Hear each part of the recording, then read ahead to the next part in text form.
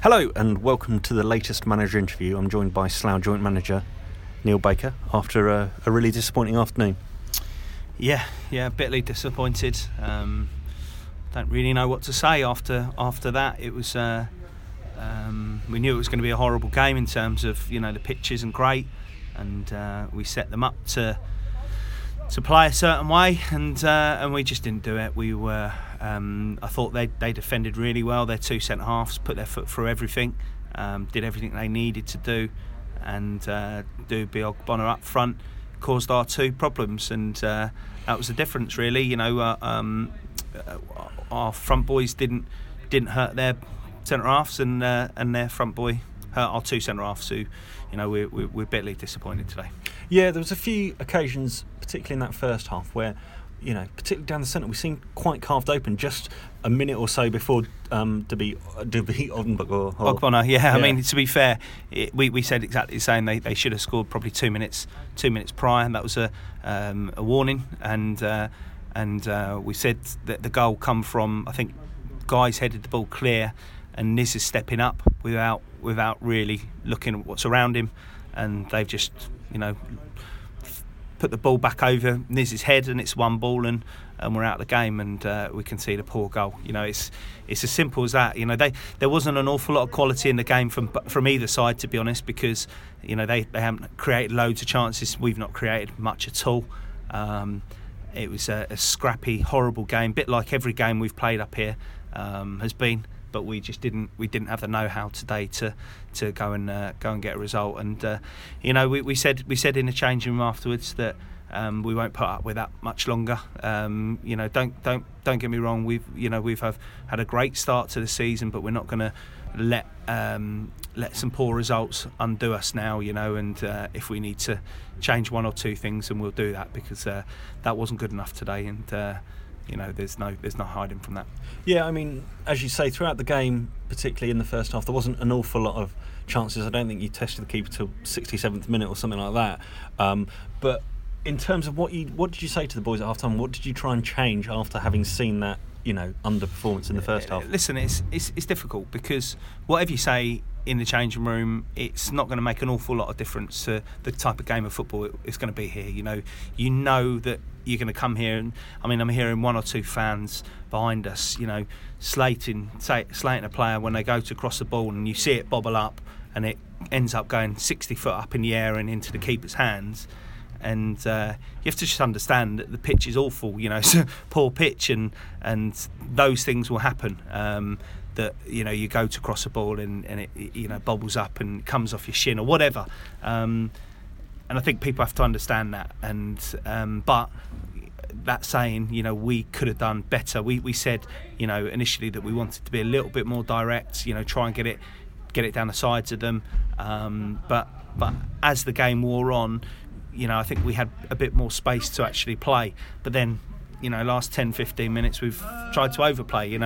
We're chasing the game, and we're trying to play 5-yard, 6-yard balls in and around the penalty box instead of getting the ball in the area or getting a shot off. So listen, there's a few that have been off it recently, and we have to just assess that. And listen, we've got to go again. We've got big game on Tuesday now against Cinderford. So tough journey for us on a Tuesday night, and something we need to go and get a reaction from. That's for sure. You obviously changed things around. Brought Biss on.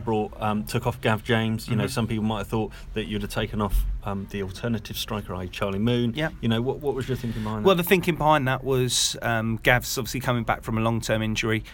He does still have a problem with his thigh, and we can't expect him just to go and do 90 minutes after 90 minutes. We felt that the last time Charlie and Floody played together was Kettering, and they played well, and obviously we won the game. So they haven't played together since then. So we felt that let's try and do that. It didn't work. That's something for us to worry about and think about. But as football managers, you have to make decisions. Sometimes they work, sometimes they don't. It didn't today. You have to take your hat off to them. They come and done the ugly things. They didn't mess around. They did what they needed to do. And listen, we've been undone by one ball over the top of us, which we haven't dealt with, and a penalty, which is a stupid challenge in the box. So we got everything we deserved today, I think. What positives, if any, can you take from today's game? I can't take any positives really. There was, I felt that Dunny had a go, and Togs had a go. At times quality wasn't necessarily where they need to be or where they can be, but they at least had a go. Other than that, I thought defensively we were poor. So we just said in the change room, it's the same back four that went 9 games or whatever it was without conceding a goal, and we look like conceding at the moment. So that's another thing that we've got to think about. So slipped slightly down the table as a result. Obviously Leamington, Chippenham drew, a couple of the other sides around you won. Still, it's a positive situation. Lots and lots of games to go in this January month, as you say, starting with Cinderford. Things have got to improve though. Oh yeah, without a doubt. We've got to up until the Chesham game, obviously we'd got 7 points from 3 games, and we were looking on course to get potentially 3 points against Chesham. But then you end up losing the game. You come and lose to St Ives, and all of a sudden it's our worst run of the season, because we've not lost 2 games on the bounce in the league. So from that point of view, we've got to see what character the lads have got. And listen, they don't become a bad side overnight, but sometimes you just need to maybe do 1 or 2 things, and we'll look to do that. Whether we can for Tuesday or whatever. What we're not going to do is we're not going to make rash decisions or anything like that. But they know we're not overly happy. Well, we're not happy at all with today's performance, and that they need to come Tuesday raring to go. Finally, St Ives, do you think they will stay up and stay in this league? Oh yeah, absolutely. They've recruited well. They obviously didn't have a great start, but they've got no problems in staying up. They probably only need to win another 4 or 5 games, to be honest. So I don't even think they need to be looking the other way.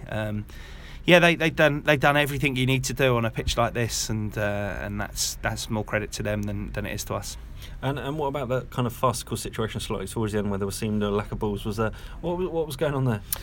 They didn't have enough balls. Apparently, they don't have enough balls, and it happens every week. I mean, it is embarrassing, but made no difference to the game or everything. And we weren't going to have a row with their management team or anything, because it's out of their hands, I guess, and it just is what it is. It's disappointing and it's a bit embarrassing to see, for a club like St Ives, but it is what it is. It made no impact or made no impact at all on the result or the game.